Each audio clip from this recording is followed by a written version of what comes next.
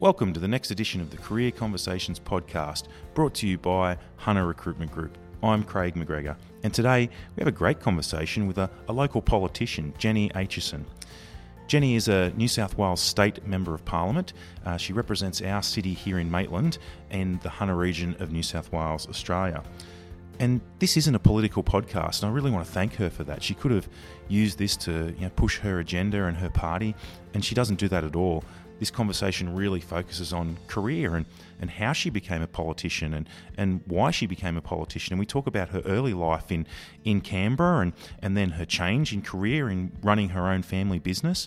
And we also then focus on, go behind the veil a little bit and talk about what a politician actually does on a day-to-day basis. It's really great to hear her and talk about the change in the political landscape, and we do focus a little bit in some parts of the podcast about social media and how that has impacted the life of a politician and how it's different, would have been different for politicians pre-social media age. I thank Jenny again. She was fighting a cold due to this conversation, so she really struggles through at times, but does a great job in terms of getting the message across about how important her job is, but also how passionate she is to represent our city here in Maitland. So please sit back and enjoy our conversation with the member for Maitland, Jenny Aitchison. Today's podcast is brought to you by Hunter Recruitment Group. People-centric recruiters, HRG looks to use technology and personal interviewing techniques to ensure the best fit possible for both the candidate and the employer. We operate labour hire and temp services for various sites, conduct permanent recruitment searches, and have an innovative program we call Temp to Perm. You can find us on the web, www.hrgroup.com.au, or search for us on your favourite social site, Facebook, Instagram, Twitter, and LinkedIn. Whether you're an employer looking for a fantastic new team member, or you're an individual seeking their next great career move, start a conversation with Hunter Recruitment Group today. So welcome to the Career Conversations podcast, Jenny Aitchison. Hi, thanks for having me. It's really great to be here. So my first question, for those listeners, Jenny's our state member in the New South Wales Parliament for Maitland. Do I have to call you the Honourable Member for Maitland? No, that's only for work? ministers. Okay. If I get to be a minister, then I'll be honourable, but shadow ministers, members of Parliament, we're just people. Collectively, we should be called honourable members, but individually, it's if you're a minister. And once you leave the ministry, whether you leave Parliament or whatever, you can keep the honourable, but you have to apply to the Parliament to do that. So I've got to become a minister to become an honourable person, hey? Yeah. Bugger. Well, I don't know if that's exactly what people expect, but yeah. Excellent. So let's start with now for your career. So tell us, we get to see politicians on TV and read about you in the paper and see you at the polling booths. How do you become a politician? So for me, I'm a political party member. So I joined the Labor Party many years ago. I think it was 1992 or 93. And I did that because I was really committed to social justice. It was, Hawke Keating government had been in government for 10 years. And I was working in social justice in the Department of Immigration in Canberra.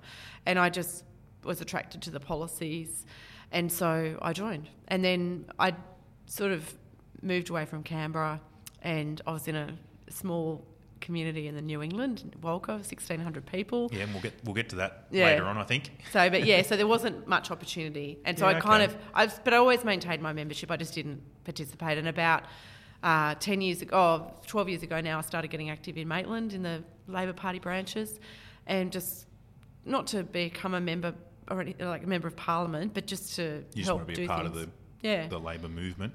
Yeah, and then coming into 2015, we decided that we wanted to have someone in the field early for the election, so I decided in 2013, it's time, I want to do it.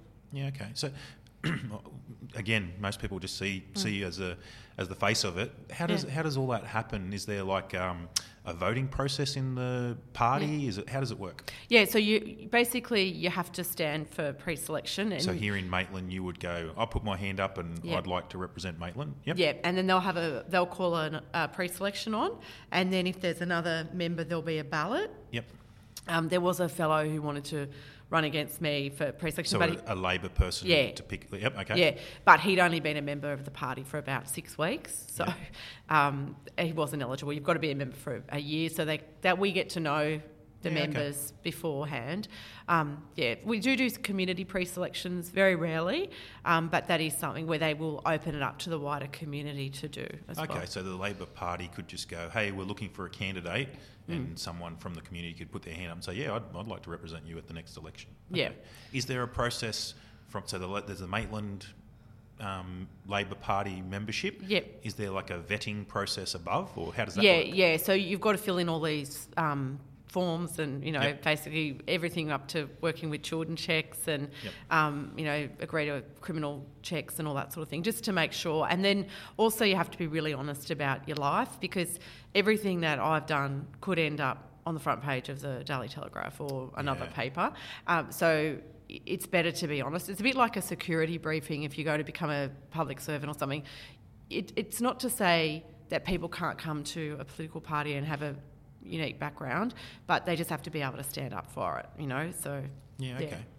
All right, so you get the approvals and the local membership say, great, Jenny's going to represent us in the election. Let's step backwards a little bit. We always ask the question on this podcast, tell me the why. Why did you want to be an elected politician? Yeah, I think I just was so angry after 2011. We had been really bad as a government, like Labor had. But what happened after that was just the cuts to workers' compensation, the changes of the scheme, the women's refuges, like cuts to community counselling. They were impacting on the community, and I just was so angry, and I thought I can be angry about it and just that consumes me, or I can actually do something positive. And particularly things like the hospital, I really wanted that to be a public hospital. That was probably my biggest why, and I just felt like we had to fight for that. So you thought you were a good advocate, or you'd be a good person to be able to represent the region for that big piece, as well as all the other pieces. So I think that was it. And also, I think for me, because there's different ways of representing your community. Yeah, this is one of the biggest. Yeah, so it's a big. I'm going to guess and we'll probably go into a little bit more. It'd be a big change to your life once you were elected. Yeah, it is. It was a huge change. I think the other thing is, I'm really passionate about women getting involved in decision making, and Vicky Woods and Bronwyn Ridgeway and I, we set up the Women's Network in 2005, and it was about particularly just getting more women into decision making roles, whether it's council or parliament. And I think the other thing that really activated me was that what happened with Julia Gillard and the way she was treated. I just went, actually, a lot of people will be turned off by that, but we have to just fix it. And you can't do that from outside. So that was the thing. But in terms of lifestyle, so a lot of people ask, particularly women politicians, about how we balance everything, family and that. Because it's a big job. And it is. But, when I was away with my tours before Parliament, I used to be away sometimes 2 months at a time. Yeah, okay. So no internet. You'd set yourself up a little bit. Yeah. We'll get into your previous career a bit later on. Cool. Yeah. Okay. Our family kind of works with travel. So. Yeah. But it's not just... what I find really fascinating about your role is... and so you were in travel before, but now you almost have to be an expert in everything.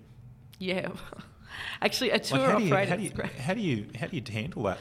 You're going to have members of the Maitland community asking you questions or asking funding or getting involved in a massive variety of different things. How do you stay ahead of it all?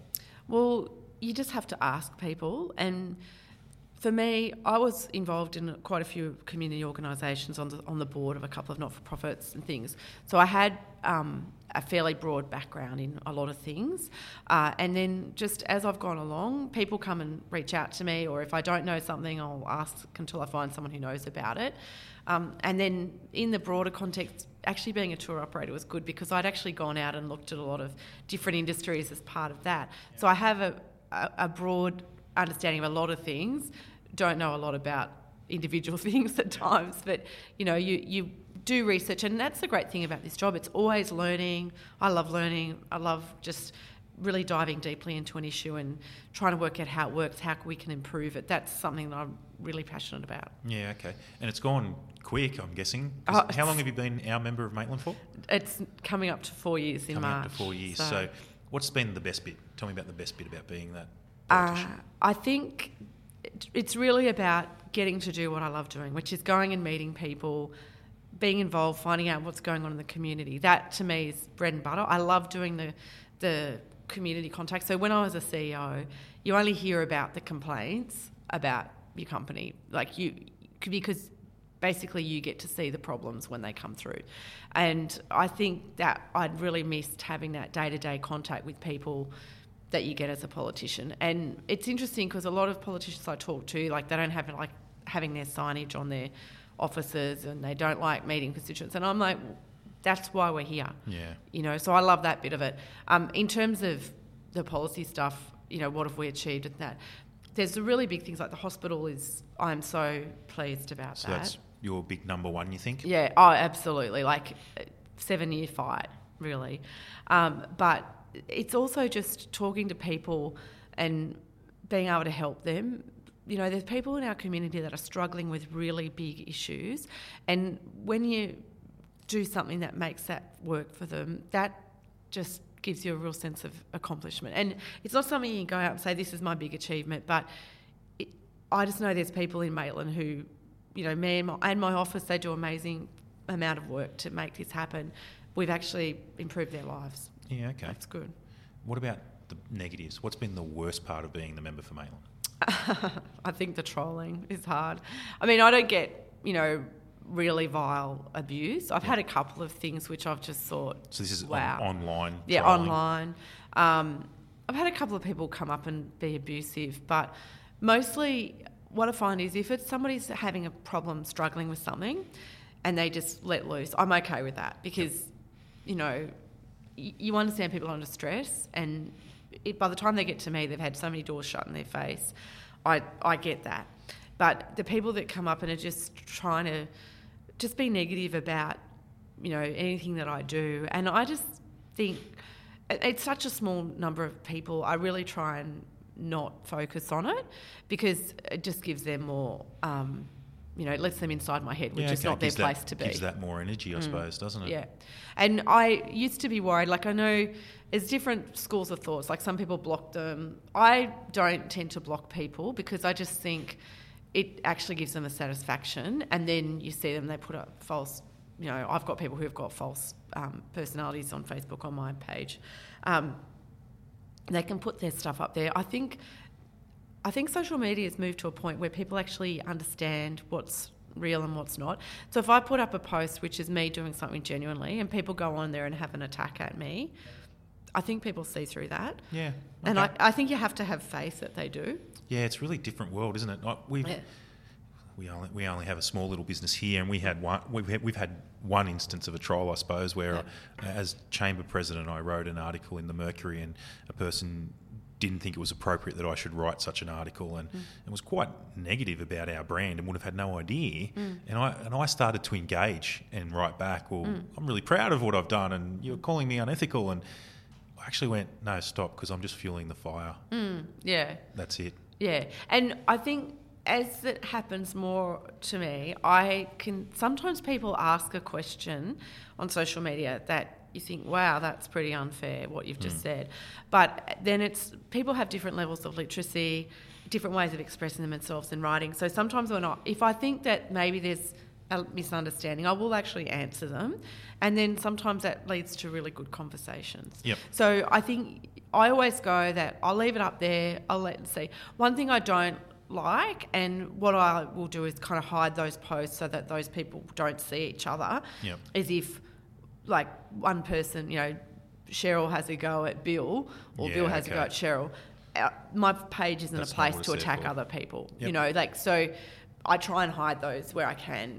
I can't see every single post. Sometimes things get through, and it could be a 24-hour job just doing social media, which doesn't move us forward.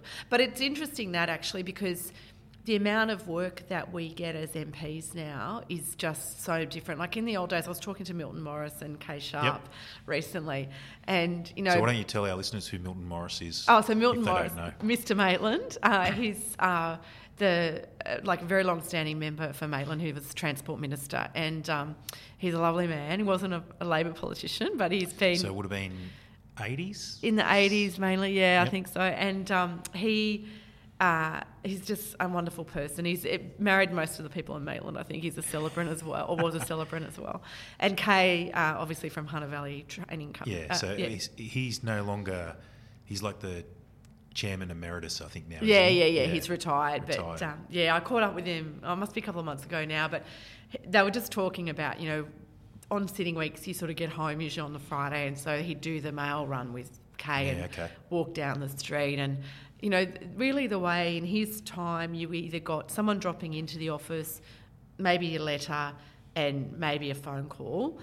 Nowadays, you've got 24/7 access. Yeah, emails, Facebook, Via Twitter, multiple, WhatsApp, everything. And again, that's another thing. I don't give my mobile phone out to everyone, but I do. In the April superstorms, I put on the radio because I thought it was important that people could contact me because all the other phones were down. Yep. So I just, you have to live with that. And I think because I've been in business, and our business was like transport and logistics, so it was 24/7 if there was an emergency. So you're used to it. And it's funny because, again, none of my colleagues, I think, would ever do that. And, on either side of the political divide, but people actually respect it. Like, I've never had a phone call from a constituent at a crazy hour of the night, which is, I think it's good, and it just shows that ordinary people are worth it, the faith that you put in them. Okay. So step us behind the curtain. So you've got an office here in Maitland. Yep. Tell us about when you are sitting. What happened? So you go down to Sydney. Yep. Step us through it. Yep. So I usually go down the Sunday night because it's easier to travel then, and then I try and have meetings that I need to do for my shadow portfolios. So what sort of meetings are they? So they'll be with stakeholders. So this week I met with the Australian Industry Group, so that's for my small business portfolio. I might meet with stakeholders from the domestic violence area. I met with my federal shadow minister for prevention of DV. Mm-hmm. So we just talked about things today, like in new policies that are sort of being worked on. Yep. So you work on all that. Then 4:00 we have shadow cabinet. So that's where we just talk about what policies coming up before the parliament, what our positions should be, what we'll recommend to our caucus colleagues to adopt. And then they get discussed at caucus the next day. Yep. And then we start sort of sitting on at 12:00 on the Tuesday morning or noon, and basically the big part of the day is question time. You're sort of locked in the chamber from 2:15 to 4:00 really.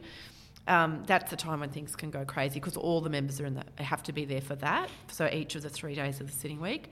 But the rest of the time you're talking about legislation, community recognition statements, which are just to recognise someone, or a private member's statement, which will be something like a more long piece, so maybe 500 or 600 words, where I'll actually talk for 5 minutes about an issue for our electorate. And then there'll be debates sort of going through there. And so you have to be across all the legislation that's coming up, what's relevant to my portfolios, what's relevant to my community. Yeah, I was going to say, because you mentioned there your portfolio stuff. Yep. How do you get active for Maitland, like in Sydney? I find that interesting. Is it more, so, the hospital's a good one, that there is debate on the parliament floor about how that's going to be structured and policy.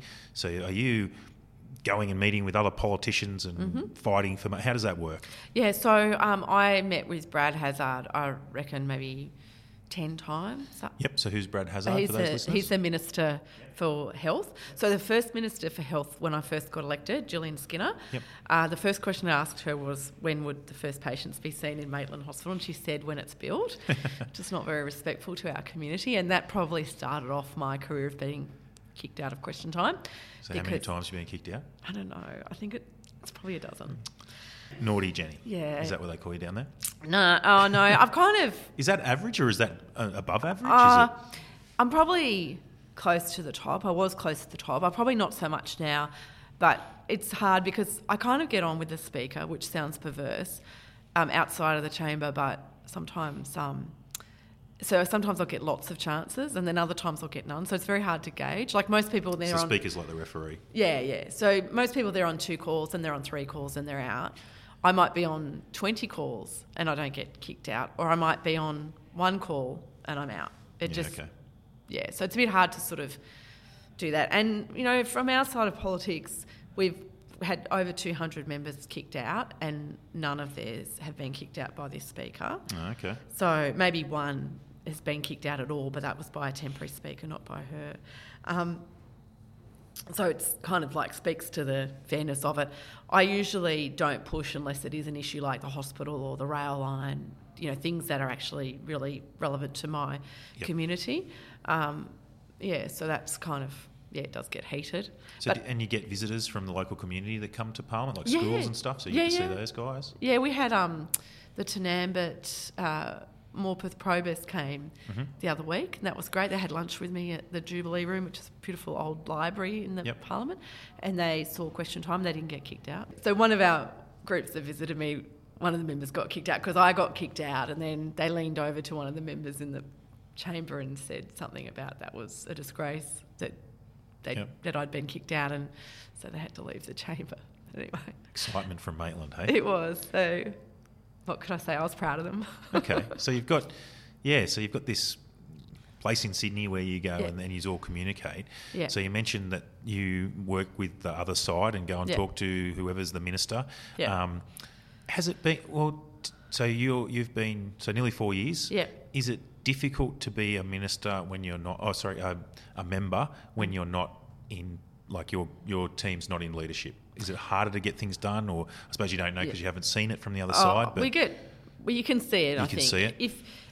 If you're a government MP, they generally get all their speeches prepared for them. So whereas if I want to speak on a topic, we have to research it in my office, and I do a lot of that. So there's more resources for the government. Yeah, and we have the same. Like we have 3 elected officers. The government has 3 elected officers, but their speeches would be produced by the minister's office, so it doesn't come into their problems. And so, and even as a shadow minister, I don't get any other additional resources, so it's just extra work for my staff and for me. And so that's probably the biggest issue. But the positive is when you're in opposition, you can really go to town if things don't go your way. Yeah, okay. So that's something that obviously I've taken as much advantage of as I can in this to advocate term. for Maitland. Yeah, that's right. So step me through. So if you think about career progression, most people want to climb the career ladder. Yeah. So you became a member of Parliament, but now you're a shadow minister. Yeah. Is it quick for someone in their first term to get a shadow ministry? Well, a little bit, in the sense of, in the first year, Luke didn't promote any of the newbies to shadow cabinet, and which I think was a good decision because it gave him the chance to see everyone and how we perform in Parliament. And obviously I got selected. So I think there's about 5 of us that are in our first term on shadow cabinet. Obviously we'd gone from a pretty small base.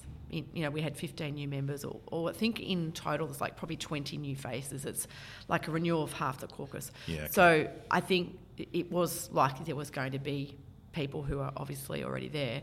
And then there was going to have to be some new people join the shadow cabinet. It's interesting for me, like obviously I really love doing my portfolios. Like I'm really passionate about small business. I'm really passionate about prevention of domestic violence and sexual assault, and I've been acting in the women's portfolio for the last 6 months, which is another one of my pets. But for me, it's just a great opportunity to focus, because when I was a backbencher, I found it was hard to just focus on topics. Like you can get so expanded, and then you chase so many rabbits down so many holes. It's easy to get overwhelmed with everything.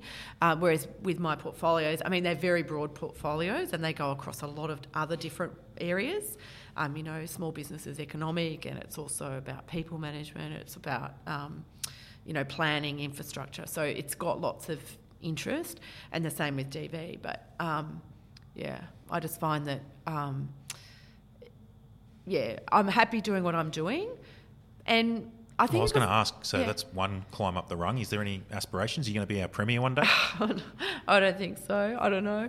I mean, I never say never. I didn't think I was going to be a shadow minister in first term. So, but it's not something, I don't aspire to being all that. I was CEO of my own company for 17, 18 years. Yep. So it's a different perspective. I think you realise, or I realised, that I've just got to get in there and do my work and, I'll make a contribution. And I think that's something that I really value, is that when I make a contribution, I'm not manoeuvring, So because is that difficult? Because it is, and again, I'm speaking as a novice, it's a political game, not just a corporate game like when you mentioned being a CEO. Yeah.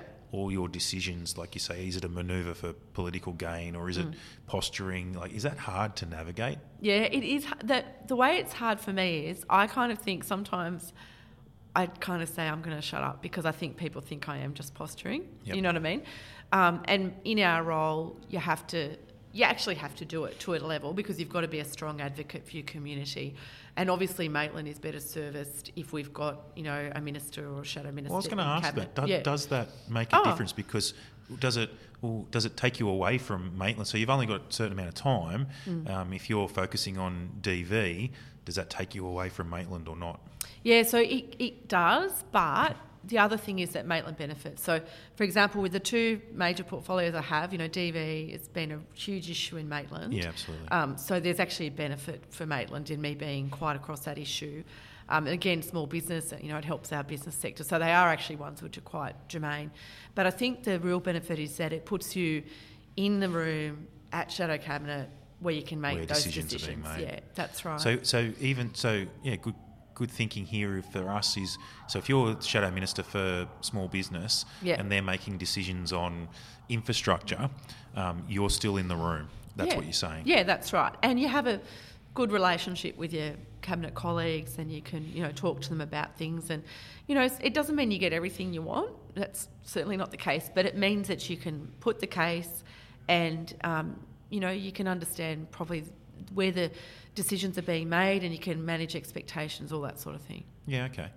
So I want to ask you now about the election cycle. Yeah. So you've been through one. Yeah. I'm guessing you've probably been through others as part of the team, but you weren't on the face of the placard. I did run as an independent many years ago for council. Yep. 2008. Like, I was still a member of the Labor Party, but I ran as an independent, and I ran for mayor, so that was a completely different experience. It was very short, 1 month. Yeah, okay. And I was like, crazy. Well, that's what I wanted to ask you about, that experience, just the election experience of however long it is, and the intensity of it, and again, you'd be going and seeing so many different groups.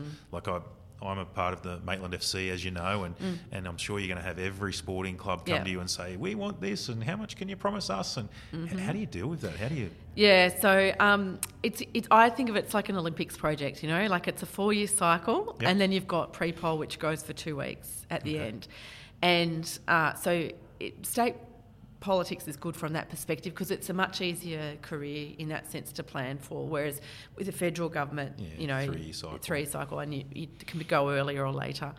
So that actually helps. It's actually hopefully going to be easier this time, because I won't be running my business at the same time, because we sold our business. So that is a big load off my mind. So it'll actually be hopefully easier. Do you think it'll be easier because you're known, or harder because you're known? I think it's easier in one way, because you get invited to things, which as a candidate you spend a lot of time getting invited to. But obviously, you have to stand on your record. So you can't just take people on trust. You have to be able to show that you've delivered, and that you've listened to them. And, it's about managing relationships with people, because there's some people that are, never going to be happy with whatever's happened to them. And I've tried to help everyone that's come to me, but there will be people that we couldn't actually get a win for. So in my mind, there's like a win-win, and then there's a loss-win, where they didn't get what they wanted, but hopefully they actually understand that they got the best they could have got. Or that I gave it everything I had. So you sort of have to do that. Hopefully there's no lose-lose where they didn't get what they wanted and they didn't feel that we helped them enough. Had to go. Okay. Yeah. When is the next election? 23rd of March. 23rd of March. So you got a little bit of time. Yeah, not much. When do you start to get into election mode, or are you already in it? Yes, already starting. I've done some door knocking already. Last time my campaign was 15 months. Wow. So it was really long, but I probably didn't start actively until about 13 months or something like that into it. But yeah, there'll be a week off over Christmas, and then pretty much keep From going. then on, all the way to March, eh? Yeah, and it's just calling, door knocking, talking to people, So doing mobile offices. So before you get into it, what are the big platforms do you think for us here in Maitland? What are you going to be working on in that Look, I think election cycle? Yeah, I think the hospital Hospital's delivery still number one? will be number one. I mean, we've got a policy around nurse to patient ratios. Okay. And that I think is a really good policy that, is going to help people, because we don't want to get a new hospital with not enough staff to see people. And then, of course, we're going to be looking at infrastructure. We have to, and this is the thing with the budget process, so every election commitment has to be costed. Okay. So it means that a candidate can promise, like happened a few years ago in Penrith, one of the Libs promised like half the state budget in their electorate, and you can't do that anymore because the Parliamentary Budget Office actually reviews everything. So how much in Maitland? How much would we get as our allocation? Well, it's not done on that. It's done on that. need, and Okay. so obviously there will be commitments that have to be made. So will you and whoever runs for Liberals or Greens or whoever, will you get that number beforehand? Oh no! It's not a set amount. So it's not a set amount? Yep. No set amounts. But it's just like from the political parties, if they promise a $500 million project, they have to have that $500 million from Counted another for. project or Yep. consolidated revenue or whatever. So I've just been working on domestic violence policies at the moment, for example. Yep. So there's like 49 policies that the sector have put up. So that's been costing them, putting them all through. So does that involve you getting involved with other members going, Yeah. hey, could we, Port Stephens, Yeah. if we put this here in Raymond Terrace or something like that, that'll service both areas and we share, is there stuff like that goes on? Well, I mean, I guess things like the hospital, that would be Yeah. similar. But yeah, more it's like just working out what we've got, and then it all goes to the, like, whatever our asks are, they go to the Shadow Minister, and then they go to our expenditure review team, which is Yep. within Cabinet, and then they just make a decision based on, what it is. Because the Shadow Minister's got an idea about what's happening across the whole state, can look at where the resources need to go. How much does the greater Labor Party control what you do or how you do things? Like the party office, you mean? Yeah, so Labor will put down a policy direction or an instruction. Can you? How much legway is there in that, or do you get to just run your own show? Yeah, right. So, we bind on things in the Labor Party, and you'll hear other parties say they don't, but they do. Like, I've been in Parliament a long time. The only thing that the government had a real split on was the greyhounds. Yep. But there's been a lot of other bills there they could have. And then, of course, the safe access zones. But, my view is we've got a broad platform which covers everyone's lives, essentially. You're not going to implement everything on day one. You're not going to win every fight on day one. So there's some policy things where you think, I'm not 100% happy with that, but you've got to look at the value propositions and things like that underneath it. And I think what I've actually found in practice is that every position that we've had, I've seen that it was the right decision to make at the time, given all the constraints or all the issues that were going on. And normally where there's things where you do think about it, like, is this really the right way to go? Yeah, have you had any of those instances where the party's going to vote down this line, but I don't know if I really want to vote down that line? Well, I think your first response sometimes is like that. Yep. You think, okay, like, for example, the greyhounds, that's one of those things. Yep. Like, nobody likes animal cruelty. But when you look at the bigger picture of that, banning a whole industry is not the way to do it. If government fails to regulate, you can't just ban the industry. You've got to enforce the regulations, and you've got to make sure that the parameters are set up so that they are correctly operating. So you can make an issue, look at it from a number of points, and you can always make it come out one or other ways. But what I find is the ones that are difficult to make that decision, where you do think, then you realise, okay, well, there actually are a number of ways of looking at it. They're complex problems. There's simple problems, complex problems, and then there's wicked problems. And there's some that are really hard to go on. And with those, you just might say, well, that's something that, I know people are going to support me for the other things that I want to do in government, this is one that I'll go with. Yeah, okay. Yeah, but I've never been in a situation where we've put up something where I haven't seen that there was value in our position and that it's something that we should actually be endorsing. Yeah, you know? okay. Very good. Well, let's talk about pre-political Jenny. Yeah. Because I think you're a little bit like me. I think you're an implant. I don't think you grew up here, did you? No. But you've grown to love the place just like me. Yeah, I was born in Canberra. Yeah, okay. So, yeah, I was, which is actually interesting for Maitland because at the time I grew up in the 70s in Canberra, it was growing really rapidly, as we are. So a lot of the infrastructure stress, you didn't have it in Canberra because it was actually planned Already as a there. greenfield site. Yep. Whereas here, I think we're seeing it that it's just quite haphazard, and so that's something that I am able to compare and contrast with a lot, which I think is good. But yeah. So what did you do? So you went to school? Yeah. What was your first job after school? Tell us about your career. I love jewellery. I Yeah. really love jewellery. So I worked at Angus & Coote. Yep. And then I went and worked for... So you were selling diamond rings? Yep. And I loved it. I'd see people for their engagement, their wedding, their christenings. Fantastic. And then... Were you studying at the time?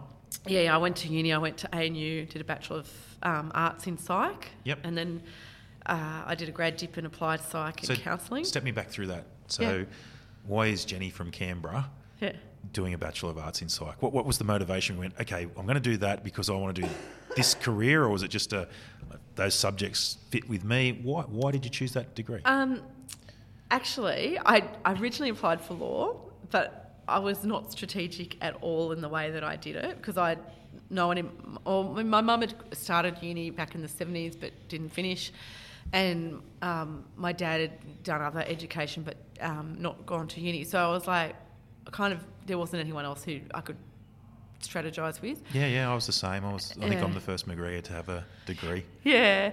So anyways, so then I just thought, okay, I want to do law, and I only want to go and get it at ANU, and I forgot about So you just university. wanted to stay close to home? Yeah, but I mean, I could have gone to University of Canberra. Yeah, it's 2 down there. Yep. And I didn't apply, and I would have got in by probably 20 marks or something. I missed out by less than 1%. Yeah. And I can't remember 8. I was like 92.5 or not. I don't know. So why law? Why did you want to do law?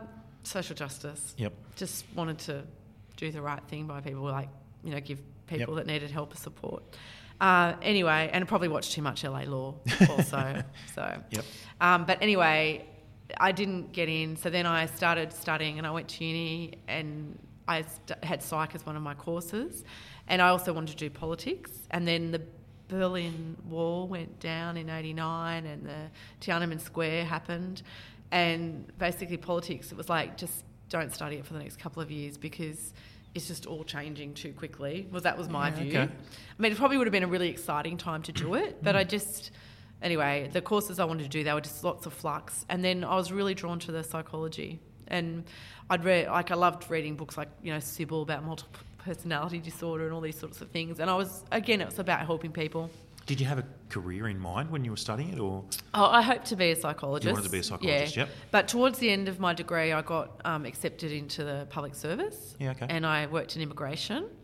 And then I found what was kind of my dream job, and it was actually called Social Justice Coordination. So did you finish your degree? Yep. I did that part-time. Yeah, okay. So while you were working? Yeah, good. And then one stage I actually had a job in the jewellery shop at the same time as well. So I was working full-time in the public service. Sundays I'd do...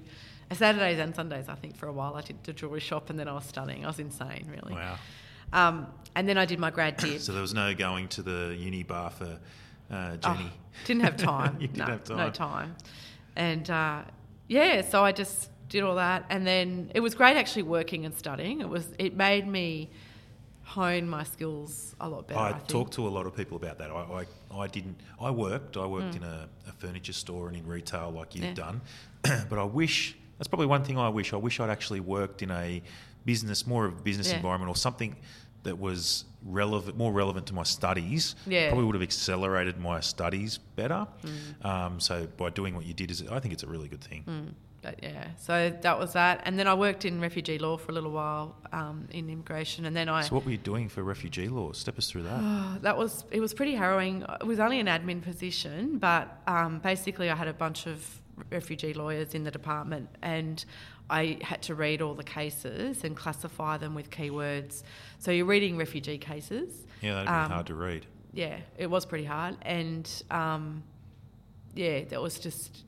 Like, you learn to deal with a lot of things like what they call compassion fatigue, where people kind of tend to make things relative. So this isn't as bad as that because that's just horrendous, you know. But it actually was, I think, good preparation for the work in the DV space. Like, you know, the trauma is similar. Real. Yeah, and real and similar, yeah. So I did some stuff there, and then I went into an area which was settlement planning, which was looking at policies to help migrants better settle into life here. And I went then into this is one thing I'm really not good at, which was review of migration decisions. Because you know how some people, like, you know it from recruitment, right? Some people are includers and some people are excluders. I'm an includer. So if I see 10 applicants, they're all great and they should all have a chance. And immigration doesn't work like that. Same with recruitment. It's really hard. It's the hardest part of my job. I love helping people, and that's why I do it. And I want to help everyone. And the reality is we can't. Yeah. But we help them in other ways. Yeah. So, okay. So you mentioned that it was your dream job, social justice in the department, and then you weaved your way through other areas. So why did you weave your way if you were in your dream job, or did it just keep... The challenges just kept coming? What was the reasoning there? Well, it was about like getting promotion and getting substantively in that position. Yep. So it took a while for them to recruit permanently to that role because I was pretty young. Like I was, would have been like 21 to 26 when I was there, and I was working at the same level as my mum who'd been there for a while. So I was kind of going pretty fast, but I had to wait for the proper positions to be free. So there was a bit of that, but then I also was involved in the union for CPSU, and I got offered a job, and I went and asked to be released, like back in social justice, heading up the women's union. I was like so excited, and then they came and said, no, actually, we can't have you. And why? Well, no explanation, but I don't know why you offer someone a job and then you take the job away from them. Yeah. Yeah.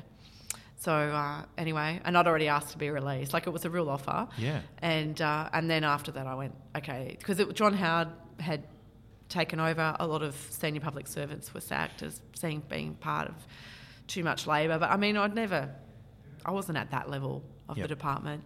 But I think because of my union background, or just because I was a union, because I had a really good relationship with the Deputy Secretary of the department. You know, if they had issues with,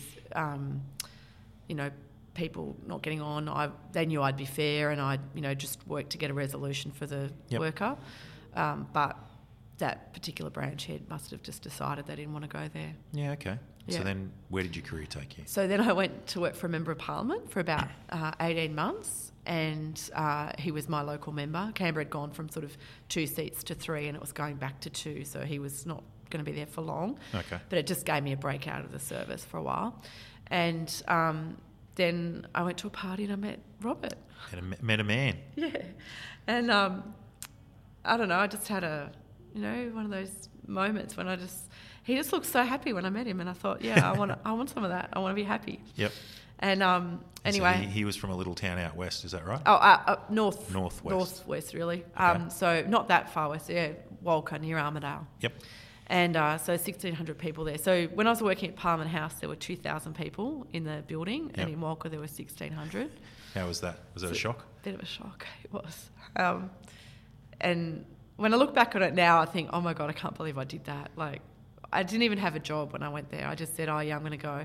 And then, obviously his parents said, do you want to work in the business? And I went, oh yeah, okay. And actually the local paper offered me the editorship.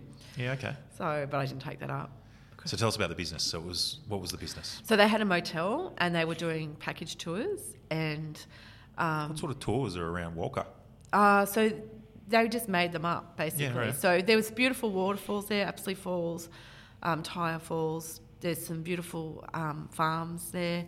Goswick is this beautiful Anglican church that's covered with Virginia creepers, beautiful. And then they just get local farmers to shear a sheep and make a scone and, all that sort of stuff. And they did a tour. They used to have the New England experience, and then it was so popular they had people coming back. So they had a been before tour. Yeah, okay. Yeah, so because we just realised there was like about Round 14 two. days Yeah, of wow. itineraries.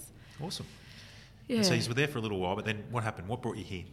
So I was expecting Josh, our son, and I don't know, it was just getting so hard because Bruce and Elaine, Robert's parents, were away all the time on the buses. I was managing the motel when they were away. Robert was away with the buses, and it was just impossible to get chefs, and I can't cook. So you got a 50-seat restaurant, 20-unit motel, and 2 coaches, and they're all just getting at capacity. And it was actually starting to impact on the business at the motel because people could never get in because the coach tours were there. So we said, where will we go? And I didn't want to go further away from Canberra because it was 8 hours from Mum and Dad. Yep. So then, I don't know, for some reason, I think Robert's brother was living here. I was going to say, so why didn't you choose Canberra? Oh, no, not enough retirees. Okay, so you Everyone's needed work. some retirees. Yeah, as a most of the market was in Sydney and Yep. and Newcastle. So, yeah, we just thought if we're around here, and we didn't want to, none of us wanted to go to Sydney. So we said, okay. And Good choice. we just liked it. Yeah, it was Yeah. good. Still had a bit of country. And actually, one of the things I really noticed when I came here, 20 years ago now nearly, was that a lot of people from places like Tamworth, Armidale moved into Maitland. It's sort of like the next step, and then you go to Sydney or you do whatever you're going to do, or you go back, Yeah. But it's a good staging. Well, I find most people's career location travel is around kids. Yeah. So they'll go to Sydney or London or wherever, Yeah. get some experience, work really hard, meet a guy or meet a girl. Yeah. A couple of years later, start a family and want to be closer to family. So then they either come back to the Hunter or Yeah. Walker or wherever they are. Yeah. Well, we just didn't think it was going to be that quick to have kids. Yep. We were hopeful, but we were lucky. But yeah, so we didn't do a lot of, going around because we could have done that. Like there was lots of places, really remote locations, for bushwalking and stuff like that, which would have been great to do. Yep. Live on a, experience kind of destination tourism. But yeah, we didn't get to do that. And so we sold the motel, which we all loved, doing that, selling it, because it's a pretty full-on Hard. life. Yep. And then we just did the 2 buses, and we started in our front bedroom. And then we all just shared up the back, and then so that was in 2000. So we moved in. Josh was about 6 weeks old, and then in 2010. That's awesome. Yeah. I love it. We were the same. We had one baby on the way. Yeah. Decided to start this business. The dumbest time on earth to do it, but it's worked out so well. I'm so thankful and glad we did. Yeah, it's good. And the kids loved it. Like, Yeah. they really enjoyed the business. Well, before we move to let me ask you about that Yeah. question. Do you think your kids are inspired by what you do now?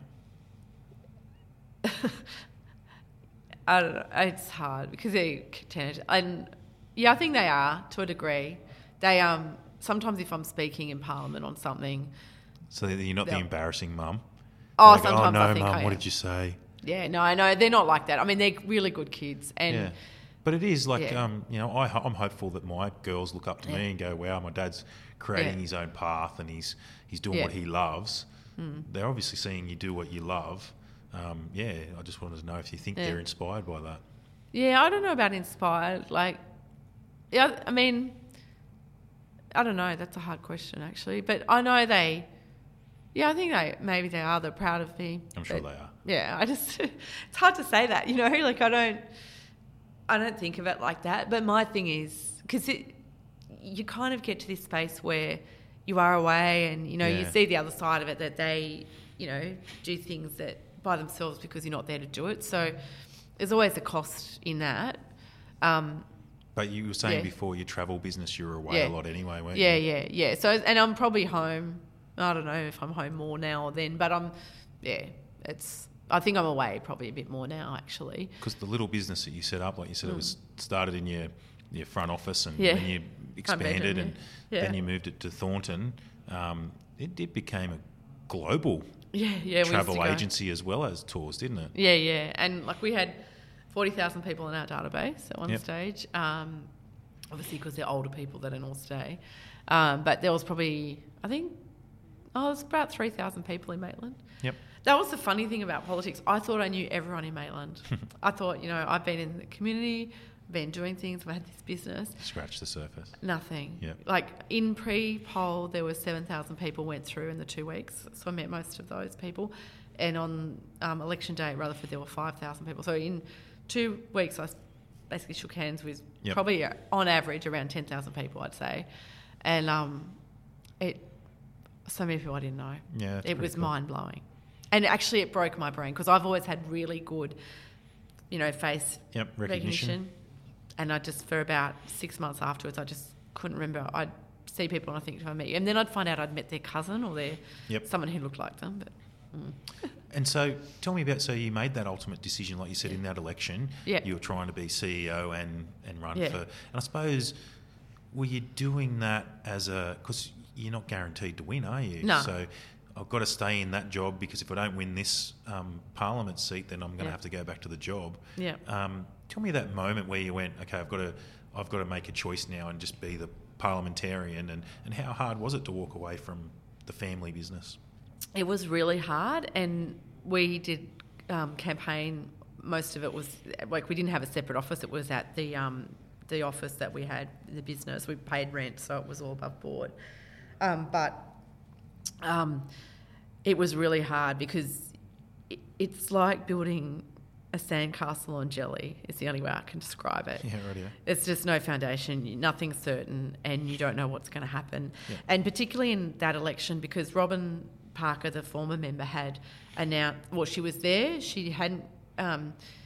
She was the only Hunter MP at that time that didn't have a cloud over them from ICAC, and then she got called in for questioning. But so there was sort of all that ICACing was going on, and like some of my colleagues, in Newcastle, in Charlestown, had to go to early elections because of that. So you never knew what was going to happen. And I mean, I knew Robin personally, and I didn't think that she would be an issue, but it just, you didn't know what was going to go on. We were shocked. That was going to affect the electorate.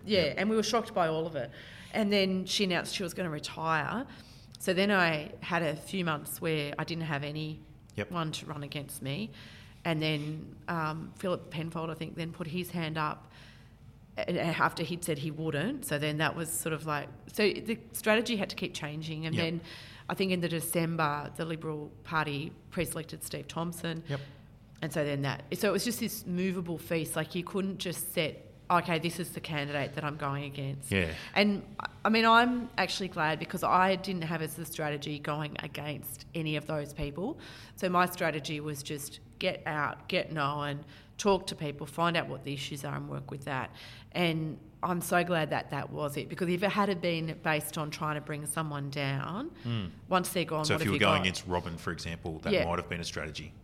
And then what would you have afterwards? And that's kind of how I would... I mean, I don't think there's any announced candidates for this state election now. We're sort of 6 months out again. But I just think it's got to be about what you're going to do. And one of the things that concerns me is when we have a debate around just tearing the other side down, I think it's got to be about more than that, But like at the personal level, like I can say that the party policies are not things that I think are good, but I think everybody who comes in to stand for public office, they have at some level they want to do good for the community. Yeah, so absolutely. You have to respect that, I think. All right, so we've got a time machine in our podcast. So it's called the Career Conversations Time Machine. So we rewind the clock to 20-year-old Jenny. So if you could give her advice today, given all the knowledge you have now, what would you tell her? I think it would be talk to more people about your career, what you're going to do. Yeah, right. Get some career advice. Good. That's probably the biggest thing. And it's interesting because I've been having this discussion with my own kids because one's just about to start HSC and one's just finished, and neither of them have got a clear idea of what they want to do. Do you know what? That's okay. I know, it's all good. But I think it's, just, and backing myself and just realising that everyone's anxious actually about performance. I was listening to Tracy Spicer. Yeah, okay. Yeah, that's right. And she was talking about imposter syndrome when she was a weather girl, and she fainted twice. And I just think there's lots of times when I've been in a room and I've wondered, did I deserve the right to be Yeah, there. absolutely. And I think- we've all been there. Yeah, and I think That's the lesson, isn't it? you have to back yourself Yeah. and say, well, you're there because you deserve to be. And Yeah. it's interesting because I often find myself in a position of leadership, like in every job that I've had, really. And it's because I don't think about that now. I think about, what needs to be done, and I just do that. Whereas I think it's easy to second guess yourself. And when I was younger, I think I still did the work, and that's sort of how I got ahead, but I think I'd be easier on myself than I was then. Yeah, okay. Good advice. Yeah. All right, well, thank you, Jenny, for joining us on our podcast. It was great to have you here, and good luck in your next election. Thanks for having me. Cheers.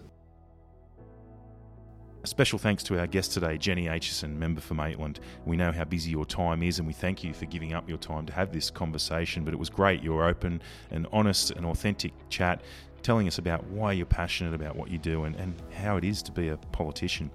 Jenny's very active on social media, and if you'd like to start a conversation with Jenny, you'll find her on social media at Facebook and Twitter, and she's also on LinkedIn, and we'll throw those links into the show notes on our webpage where you find all of our podcasts, which is at www.hrgroup.com.au/podcast. If you like our podcast, please subscribe either at SoundCloud or on Apple Podcast. If you're searching for them on Apple, just search Career Conversations or Hunter Recruitment Group. Until next time, I'm Craig McGregor.